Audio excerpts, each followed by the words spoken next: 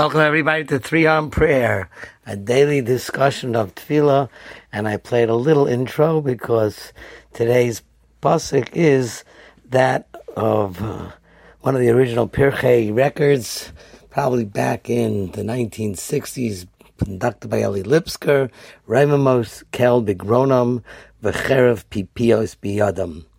Romamos kel bigronam. Gronam is their throat, and the praises of Hashem are in their throats, and v'cherev pipios biyadam, and the sword, which is pipios, means two mouths, a double-edged sword almost, biyadam. It sort of sounds like Hakol Kol Yaakov, Hayadayim Yedei Esav. The voice is the voice of Jacob, and the hands are that of Jacob. They have the voice of the beautiful Chazan, and they're holding a sword. But the Gemara in Brachos on Daf Hey says, Rabbi Yitzchak, Amar Rabbi Yitzchak, somebody who says Kriya Shema al Hamita is Ki'ilu Oichez Cherev Shnei Pias Biyadav. A man who holds a sword of two sides in his hand, two mouths in his hand, and it brings this pasuk, Romos kel bigronam. If somebody has the voice of God in his throat, he's holding a sword, a double-edged sword in his hand. So what does that mean? So simply at night, there's something called mazikim, and it's a reference to a protection. You have that sword of protection if you say Kriya Shema at night. And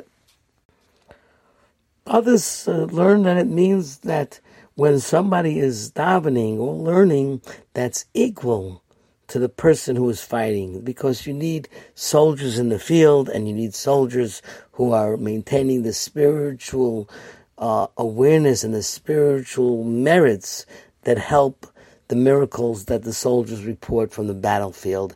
And that's what the next pasuk says. La sos nekama bagoyim tochechos balumim.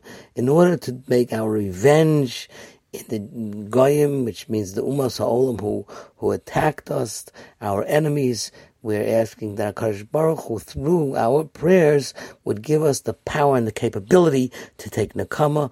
Tochechos balumim, meaning musar.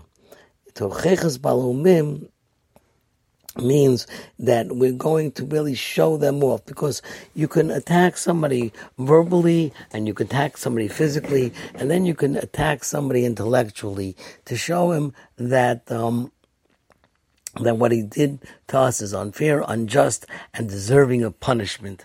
And thus, Romamos kel bigronam v'cherev pipias biyadam lasos nekama bagoyim. Something that we talk about in the Warsaw Ghetto. There was a sign etched into the walls and remained a very big theme, Yidin Nekama. And we'll speak a little bit about that tomorrow. 3 on Prayer is dedicated in memory of Shmuel Moshe ben Shimshon Avraham Cohen, and we hope you enjoy.